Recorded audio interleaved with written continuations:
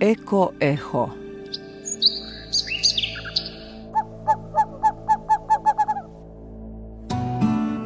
Zvuk prirode na talasima BH Radija 1.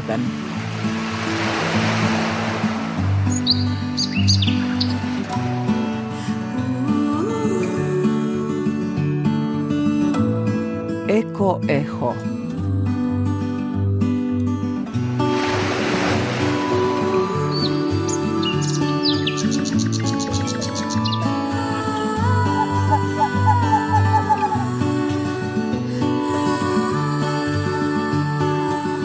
Partner emisije Fondacija Friedrich Ebert u Bosni i Hercegovini.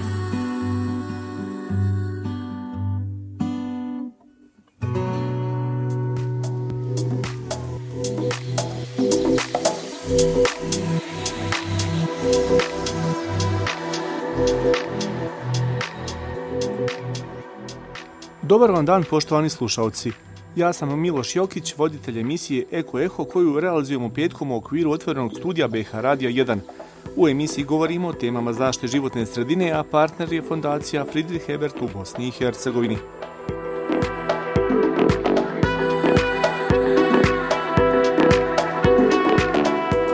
U ovosedmičnoj emisiji govorimo o hemijskoj industriji u Tuzli, koja je godinama unazad uz glavne hemijske proizvode stvarala i opasni otpad, koji nažalost nije propisno odlagan.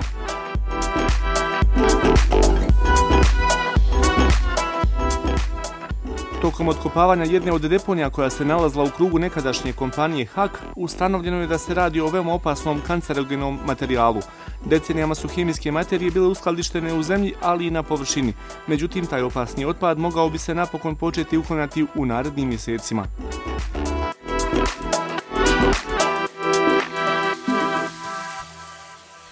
Za ovu namjenu Vlada Federacije Bosne i Hercegovine izdvojila je 2 miliona konvertibilnih maraka, koja po nekim procjenama ipak neće biti dovoljna da se neutrališe sav toksični otpad, pa će prioritet biti uklanjanje kruksa, toksičnog industrijskog otpada koji liči na katran.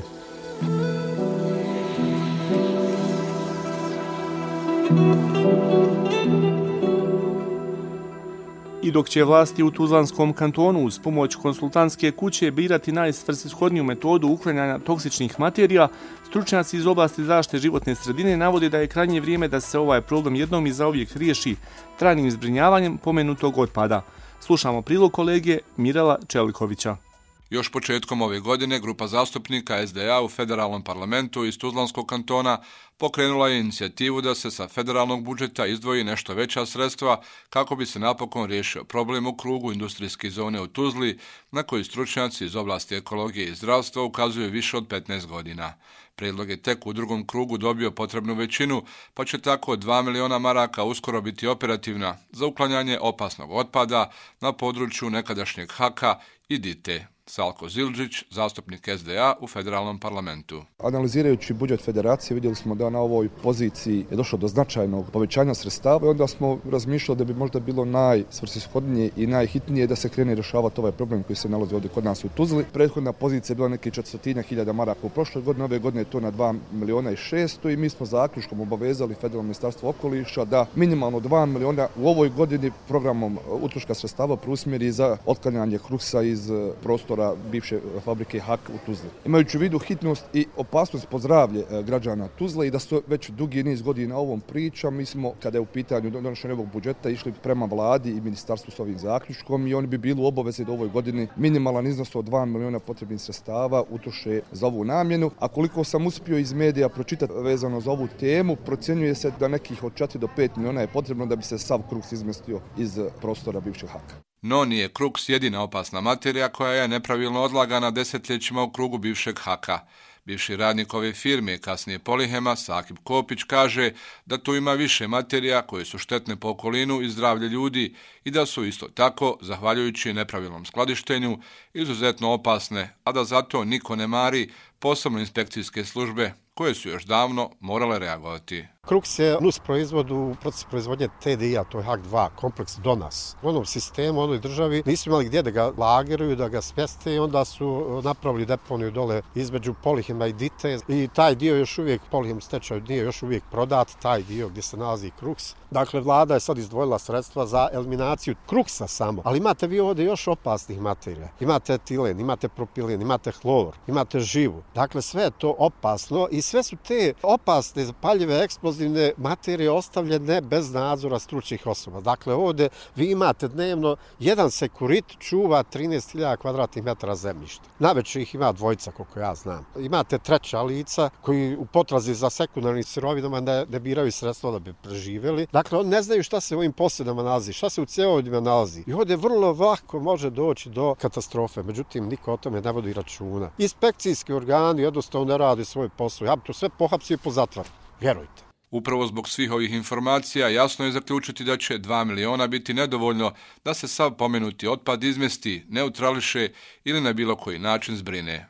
No kako ističe profesor okolinske sigurnosti na Univerzitetu u Tuzli, Dejan Garić, koji je sam bio dio stručnih timova koji se bave analizom i predlaganjem rješenja ovog problema, ovo je dobar početak da se barem krene sa neutralizacijom Kruksa, kojeg je po nekim procjenama ostalo između 1400 i 1750 tona na dubini od pola do 3,5 metra. 2 miliona maraka će biti dovoljno da se izvrši neutralizacija Kruksa, kao što je rađeno 2010. godine, kao što se možete sjetiti, 2010. godine Federalno ministarstvo okoliša i turizma, Federalni fond sa 4 organizacije koje se bavile zbrinjavanjem opasnog otpada su ušli u deponiju Kruksa. Kad su je otvorili, shvatili su da se radi o mnogo većim količinama nego što su oni mogli da pretpostave i oni su uspjeli da neutrališu 1/3, neki 900 tona i oni su izvršili neutralizaciju na licu mjesta i onda je taj otpad pretvoren neopasni i deponovan neko od deponija, mislim u Kalesi i tako dalje. Ono što je problem, da li će to biti dovoljno, da li će se to adekvatno provesti, ne znam, ali metoda koju sam ja zagovarao je da definitivno sav taj materijal se izveze na neko od deponija na zapadu gdje se može izvršiti neutralizacija tog materijala, ali za tu namjeru bi trebalo više sredstava. U to doba, kad smo o tome govorili, bila je cijena 5 km po kilogramu, a pošto smo rekli da ima do 1750 tona, to znači neki 4-5 miliona maraka bi trebalo za tu namjenu, ali bi bili sigurniji u smislu da je to sad stvarno urađeno onako kako treba da se uradi.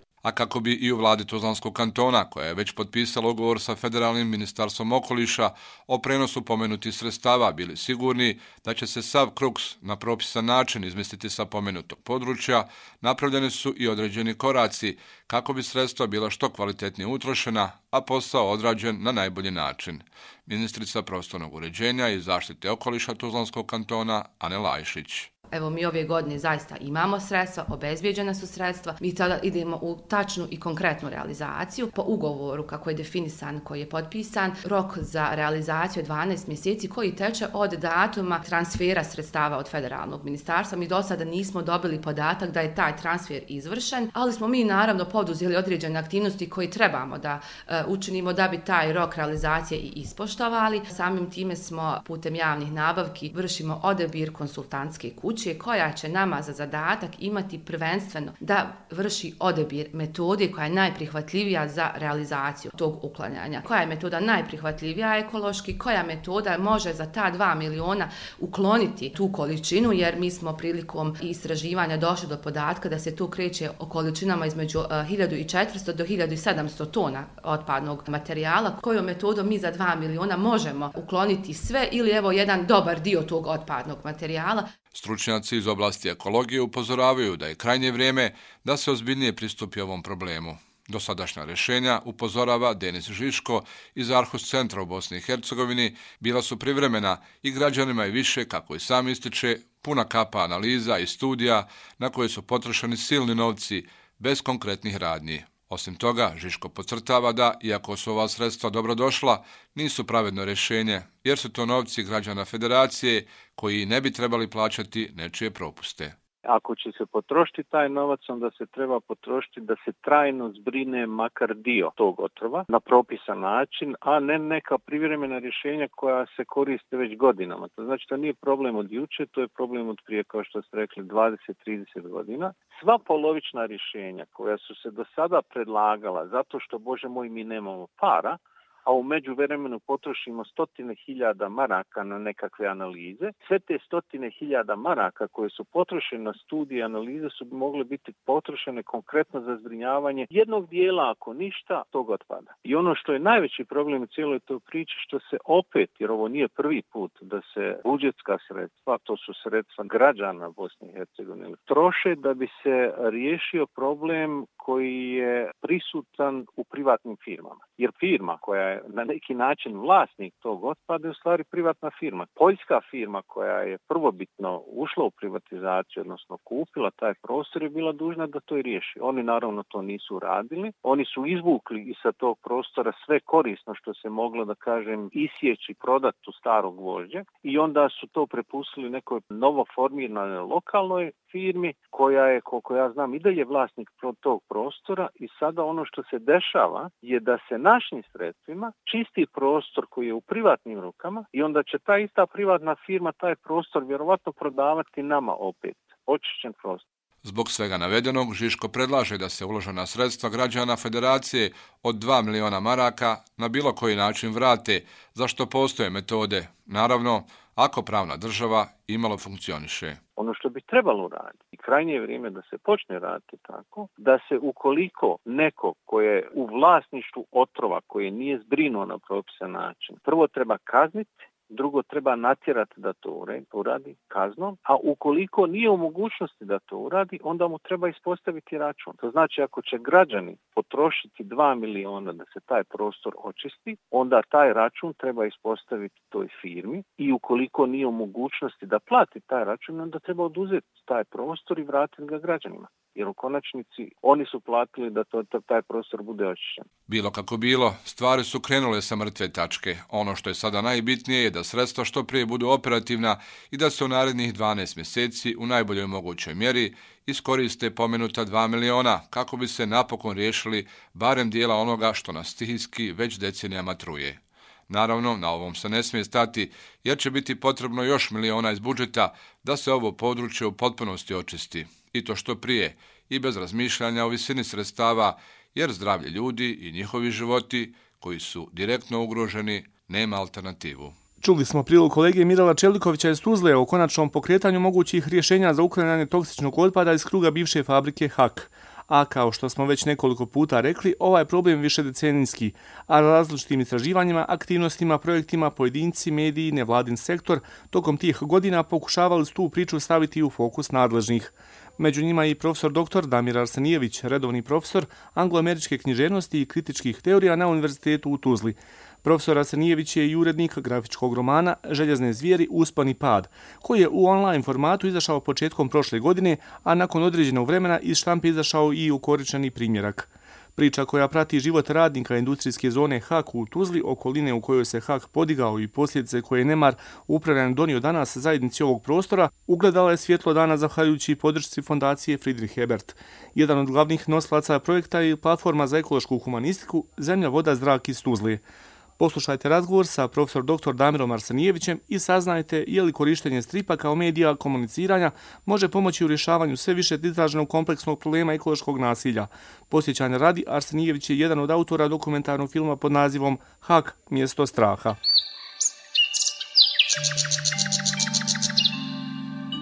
EkoEho.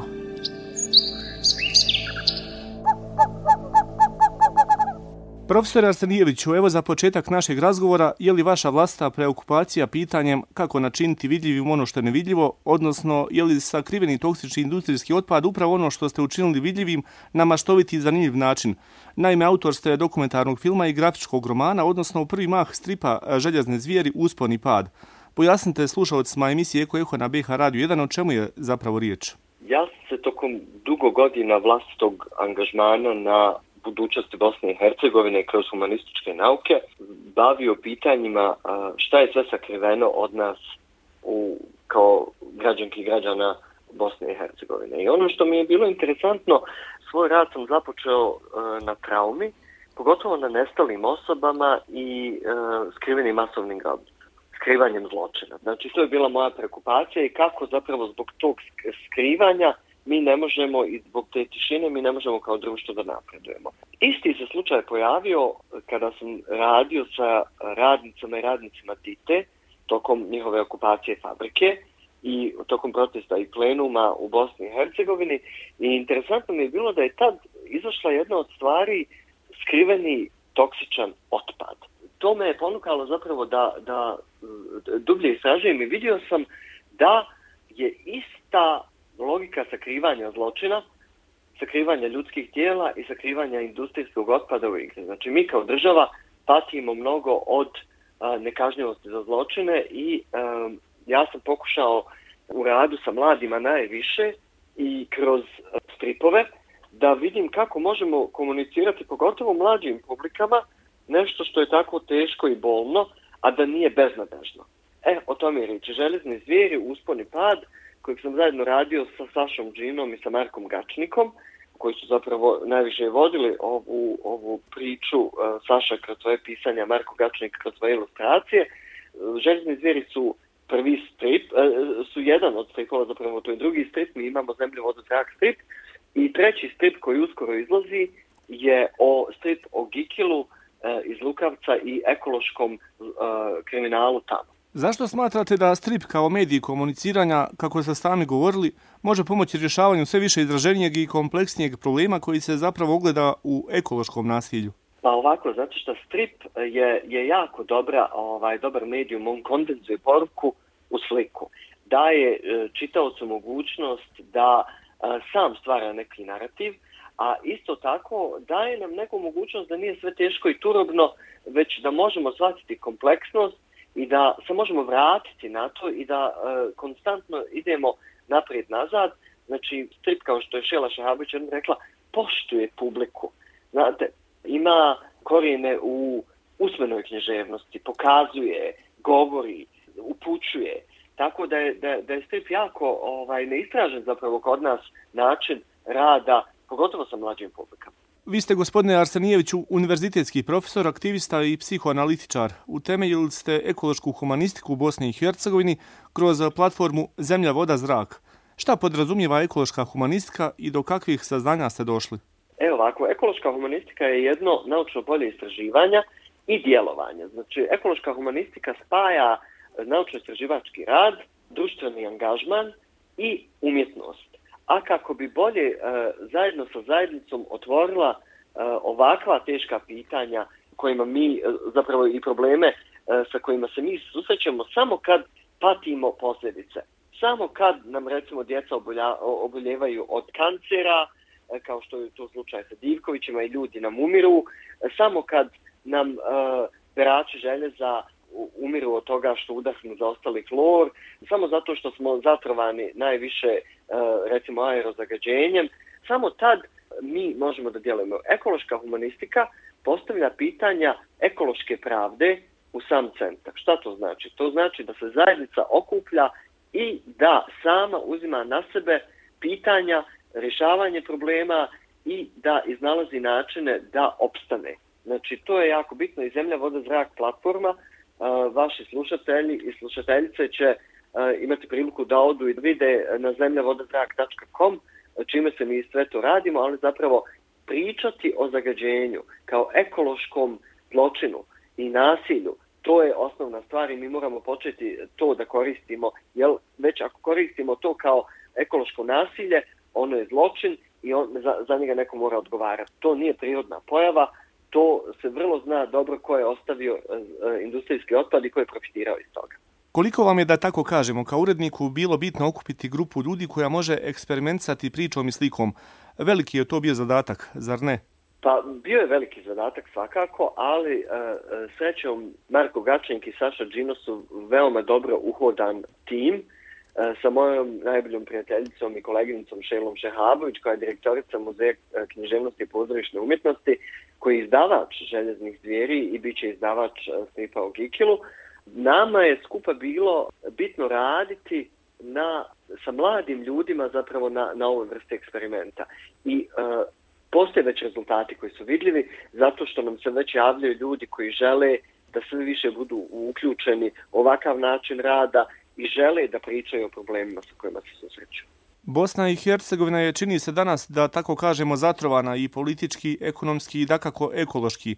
Gospodine profesore Arsenijeviću, imamo li mi kao društvo načina da govorimo koliko nas sve to zapravo uništava i naprosto znamo li tražiti rješenje, evo u prvenstveno ekološkom smislu? Pa evo, znači moja teza jeste da je Bosna zatrovana politički, ekonomski i ekološki. Međutim, ova vrsta zatrovanosti nisu odvojene jedne od druge. Politička zatrovanost jeste ekološka zatrovanost. Ekološka zatrovanost je politička zatrovanost i obrnuto. Ekonomska je ekološka i ekološka jeste ekonomska. Mi kroz ekološku zatrovanost možemo da provučemo sve. Kako nam se rat još nije zaustavio i završio, kako mi bespotrebno gubimo ljudske živote kroz trovanja, kako neko profitira nad našim životima kroz namjerno ostavljanje zagađenja i namjerno zagađivanje. Zapravo mi smo postali jeftini filteri za nečiji profit. A te političke elite koje vrlo danas dobro nose odjela i zarađuju, sa podsmijehom gledaju na nas da smo zatrovani, međutim njihova djeca su zatrovana i oni su zatrovani, ali to ne mogu da vide jer bi za šaku novaca zapravo prodali, što mi kažemo, vlastitu materiju. Radnici u stripu pod naslovom Željezne zvijeri uspon i pad zalažu vlastite živote kako bi spriječili velike ekološke katastrofe. Oni su zapravo nevidljivi heroji koje svi mi, odnosno bosansko-hercegovačko društvo, treba vrednovati. Tako je, apsolutno. Recimo u stripu imate jednu epizodu u kojem, i to je dokumentarna epizoda, ona se zaista i desila, u kojem radnik ulazi u plamen visok 20 metara da bi ga ugasio, a da recimo cijeli industrijski kompleks ne bi eksplodirao zbog zapravo nemara privatnog vlasnika koji ne ulaže u zaštitu. Ništa ne ulaže u zaštitu, ništa ne ulaže u održavanje i radnici su zapravo svojim tijelima spasili ne samo Tuzlu, već i širi region da otrovne supstance ne bi zapravo dospjele i u zemlju, i u vodu, i u zrak. Radnička klasa je kod nas ubijena u ratu i genocidu. Mi smo potpuno izgubili kompas što se tiče rada. Mi smo u pandemiji otkrili kako je bitno vrednovati rad i ko je sve založio vlastite živote kroz rad da bismo mi ostali sigurni i živi. I mislim da je ovo nova, jedna ponovna tema, ona je zapravo nije samo nova, nego mi je moramo na novi način ponovo aktualizirati, radnici kao nevidljivi heroji, a ne kmetovi koji rade kod privatnika za crkavicu. U jednom od vaših ranijih intervjua za javnost kazali ste, citiram, kroz strip, bilo to smijehom ili strahom, trebamo se dozvati u život. Pojasnite nam to, odnosno neka to i bude svojevrsna poruka svim našim slušalcima BH Radio 1 i emisije EkoEho. Pa ovako, znate šta, mi živimo jednu paralizu. Mi smo kao divlje zvijeri na safariju gdje nas ovi bahati, bogati i njihova djeca mogu gaziti, ubijati bez ikakvih konsekvenci. Znači, nad nama se vrši jedna vrsta safarija, nas se ubija. Sad, ideja umjetnosti jeste i cilj umjetnosti jeste da vas uzdrma iz bilo kakve vrste paralize i ugodnog položaja. Ne kažem da je ovo ugodan položaj biti na safariju, da će vas neko zgaziti ili ubiti bez bilo kakve konsekvence. Međutim, u toj paralizi vi dospijate u paralizu zbog nemoći i straha. Mi se trebamo osloboditi toga, a to se možemo osloboditi jedino ako smo nasmrt preplašeni. Znate, kao u filmovima kad neko pokušava da se ubije, onda dođe vukodlak i onda se taj neko prepadne i bori se sa vukodlakom, je li tako? Zašto se bori ako je htio da se ubije? Znači, trebamo se zapravo nasmrt prepasti ili se nasmijati grohotom da bismo zapravo shvatili gdje živimo. I to je izlazak iz paralize žrtve. Mi nismo žrtve i ne smijemo pristati da budemo žrtve, već trebamo da budemo živi ljudi. I zato je bitno o nama govoriti kao živim ljudima, ne dati da nas se ubija i koristiti umjetnost zapravo da se veselimo i da imamo hrabrost. Zapravo da nađemo hrabrost, da djelujemo protiv svih onih koji bi na našim životima profitirali.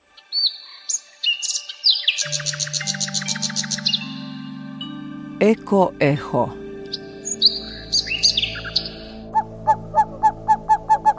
Poštovani slušalci, u proteklim minutama ovog izdanja emisije EkoEho na talasima BH Radija 1 slušali ste intervju sa Damirom Arsenijevićem, redovnim profesorom angloameričke književnosti i kritičke teorije na Univerzitetu u Tuzli, a govorili smo o toksičnom otpadu u nekadašnjoj kompaniji HAK u Tuzli i stripu Željezne zvijeri Usponi pad, koji prati tu priču uz pomoć fondacije Friedrich Ebert.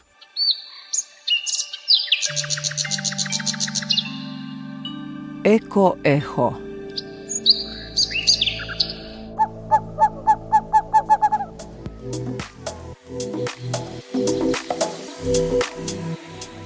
I ovu emisiju realizovali smo u partnerstvu sa fondacijom Friedrich Ebert u Bosni i Hercegovini. Ponovo smo sa vama za 7 dana. Urednica Sanela Habeš. U proteklim minutama kroz emisiju EkoEho vodio vas je Miloš Jokić. Snimateljka tona Branka Ilić.